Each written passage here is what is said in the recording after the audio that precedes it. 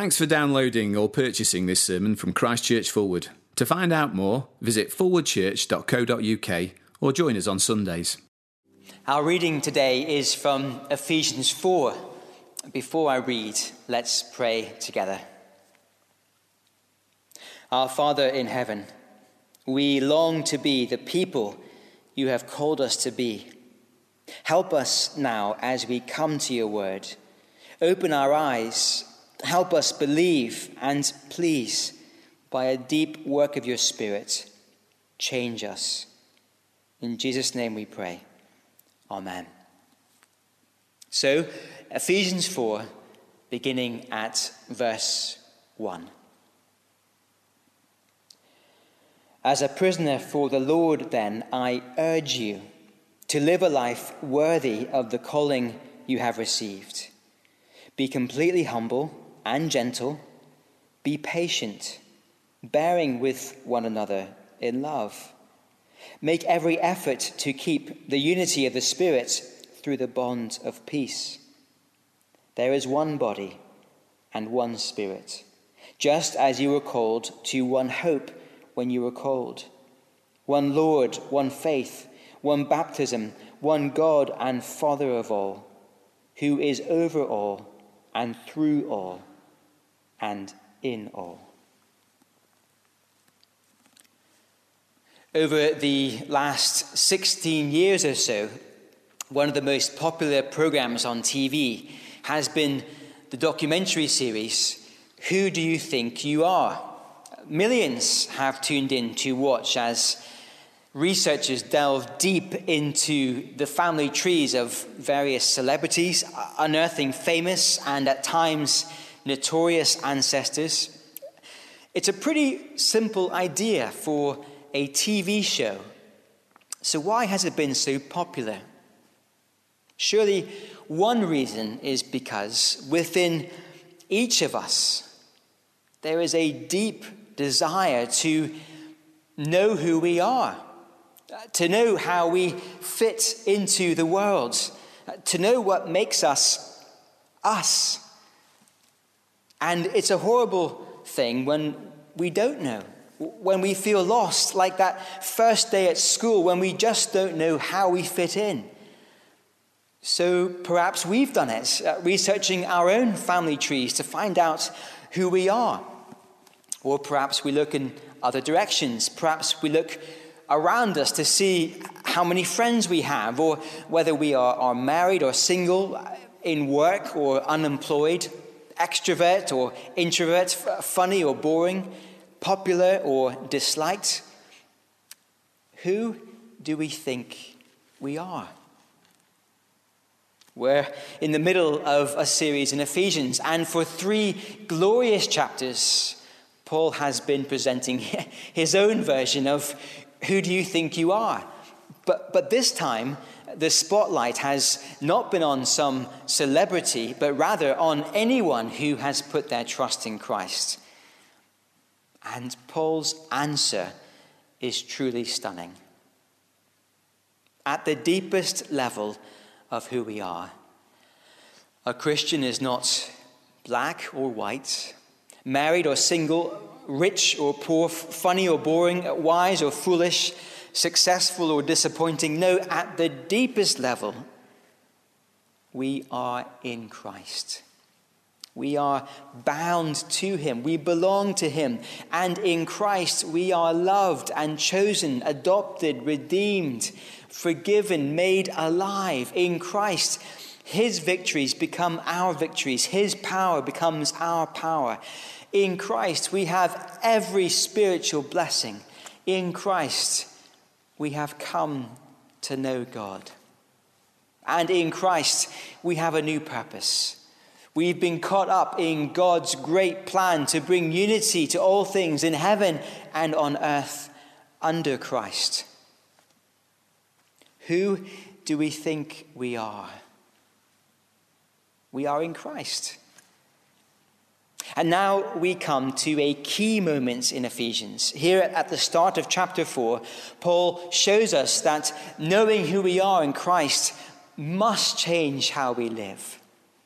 Look at verse 1. As a prisoner for the Lord, then, I urge you to live a life worthy of the calling you have received. The calling we have received is simply Paul's way of summarizing these first 3 chapters. We've been called into Christ. And being called into Christ has certainly changed Paul's life. For Paul, once a leading Jewish figure at the top of the religious and social pecking order, but now a prisoner for the Lord, in chains for the sake of Christ.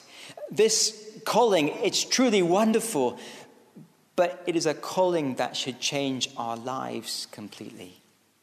These verses before us now, they are not some afterthoughts. If we have the time, if it feels convenient, if it's not too much hassle. No, Paul is like a coach gathering his team just before the cup final, urging them to make the very most of the next 90 minutes. 2 big headings for us today. Remember who we are. Prize humility. Here is the new life we are to live. Verse 2. Be completely humble and gentle. Be patient, bearing with one another in love. Here are 4 attitudes that are to mark our new lives in Christ. But I think humility holds the key to them all. And isn't it striking? After these 3 glorious chapters unpacking who we are in Christ, the very first thing that Paul urges us to do, his first big instruction to us, is about humility. The author C.S. Lewis once wrote this: "There is one vice of which no man in the world is free, which everyone in the world loathes when he sees it in someone else, and of which hardly any people ever imagine that they are guilty of themselves. The vice I am talking of is pride." And so as we read verse 2, we would do well not to apply this to our spouse or our housemates or the other people in our small groups, but first and foremost, to examine our own hearts. And even if we do admit we might have a problem with pride, I wonder if we're tempted to downplay how serious our pride is. Perhaps we think that pride is one of those respectable sins, unlike some other sins like sexual impurity or a fiery temper or getting drunk. Perhaps we're tempted to think, okay, so I am a little proud here and there, but for good reason. Perhaps we do serve more than others, or we do show more hospitality, or we do give away more of our time or money. And so isn't a little bit of pride okay? But here in Ephesians, Paul will go on to talk about sexual impurity and our tempers and our use of alcohol. But first up, as a matter of pressing importance, he urges us to tackle our pride. Why is Paul so deeply concerned about our humility? Well, one big reason is because pride tends to damage our relationships with one another. When a married couple argue, or when 2 housemates fall out with one another, or siblings are bickering and fighting, when 2 people in our small group stop speaking to one another, why is that? I guess there could be lots of reasons, but so often pride is lurking somewhere.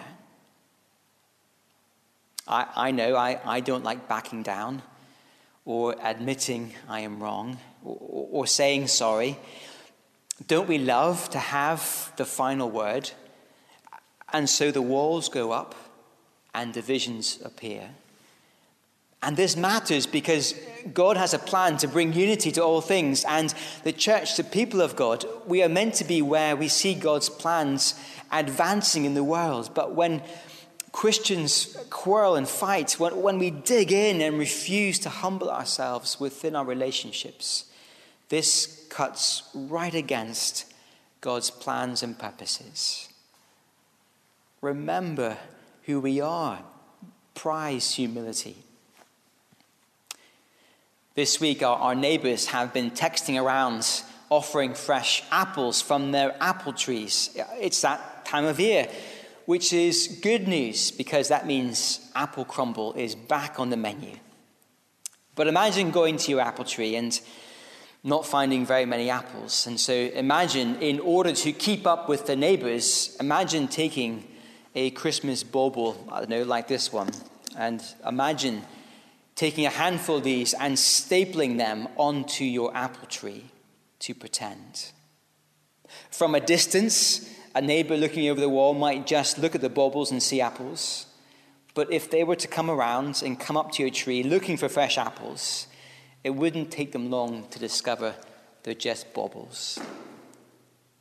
And when it comes to our pride, C.S. Lewis is right. We know pride doesn't get a good press. And so we make every effort to appear humble. We staple the fruit of humility onto our trees for all to see, but fruit stapling doesn't work. Very soon someone will come up close enough to us in our lives to see through the guise. But look at what Paul says. Not staple the fruit of humility onto your life to convince other people. No, he says, verse 2, be completely humble. How can we cultivate true humility? Well, I think verse 1 holds the key. By remembering our calling. By remembering our calling, that Christ has done so much for us.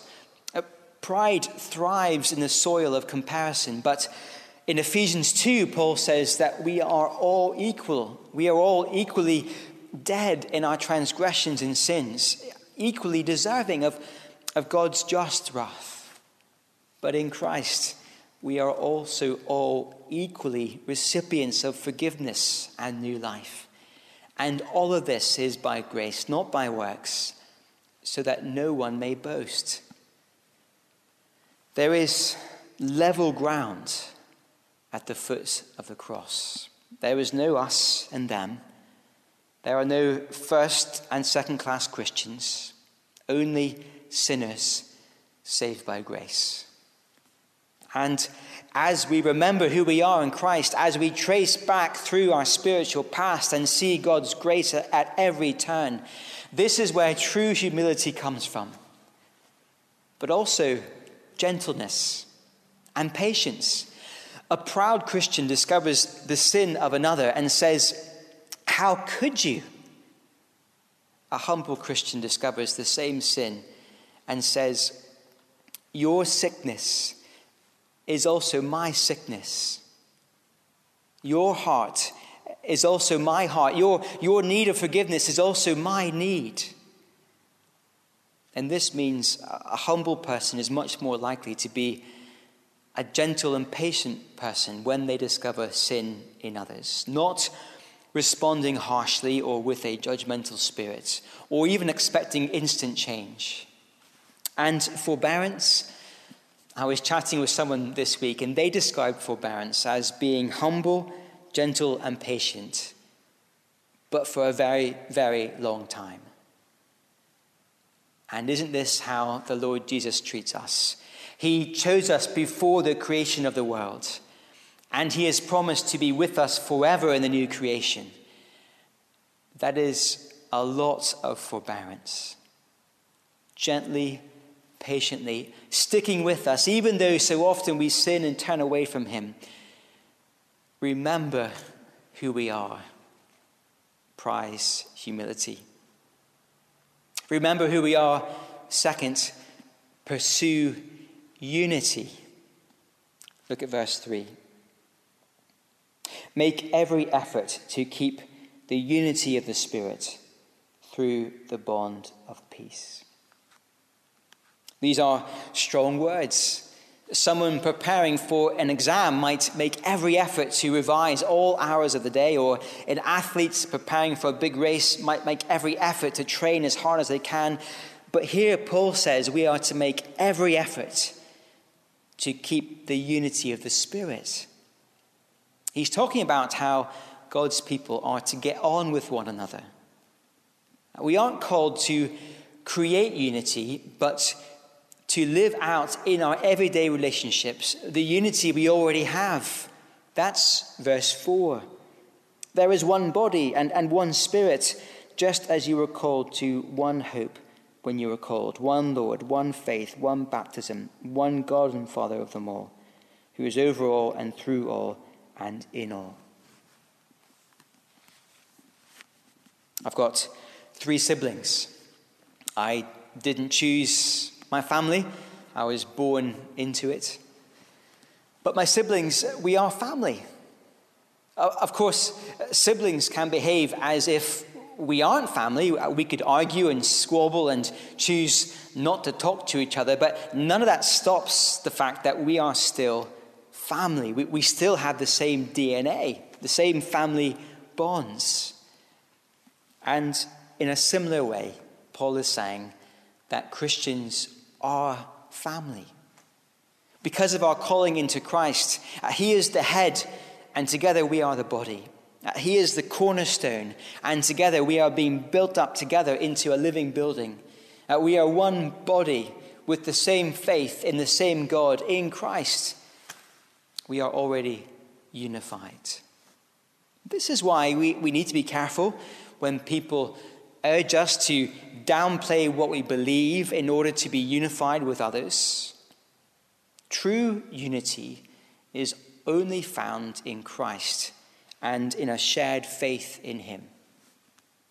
But, verse 4, for Christians who do share a common faith in Christ, Paul is urging us to maintain the unity we already have. And so, before we choose to gossip about someone, or lose our temper with them, or choose to avoid them, or criticize them, we would do well to remember that we are all parts of the same body, the same people, the same living building. We don't mind making every effort for the things we really care about. Perhaps we like it when other people think well of us, so we happily make every effort to keep up our reputations. Or perhaps we like being right, so we make every effort to bolster our story and reinforce our position. Or perhaps we like getting our way, so we happily make every effort to make it so, even if it means trampling on other people's views. These things come easily to us, certainly to me at times. But here, Paul urges us to make every effort to do something that doesn't come easily, pursuing unity, the bond of peace, allowing our reputations to take a hit, being willing to be wrong, letting go of our preferences for the sake of our unity. Why? Why should we make this effort? Well, because in Ephesians, God has a plan to bring unity to all things in heaven and on earth under Christ. And the church is where we see his plan advancing in the world today. And in the nitty-gritty of everyday life, we can all play our role in God's great plan. The gentle tone we use with another Christian when we have to talk about a hard thing together. The decision to make that phone call to check someone is okay. Being willing to reach out to a new person to welcome them into the church family. Going shopping for someone. Picking up a prescription for someone, offering practical care and love, all these daily decisions multiplied over a lifetime and multiplied over dozens and dozens of relationships across the church family, they come together like some great symphony, playing a glorious tune to the praise of God's wise plan. The plan to turn enemies into friends, rivals into partners, a new people of peace. Who do we think we are? The answer in Ephesians is far better than our wildest dreams, certainly far better than anything we deserve. We are not a bunch of individuals left on our own to fend for ourselves, perhaps with a couple of famous ancestors in the background. No, together we have been called into Christ, a blessed people, a loved people, chosen, adopted, redeemed, graciously made alive by our glorious Lord and Savior, Jesus Christ, and with an unbelievable future to look forward to. And as we remember who we are, there's a new life to live, prizing humility and pursuing unity. Let's pray. Our Father in heaven, we thank you for the glorious calling we have received, called into Christ, called in to share in all the blessings he brings. Help us to live lives worthy of that calling, in humility and in unity. And we pray this in Jesus' name. Amen.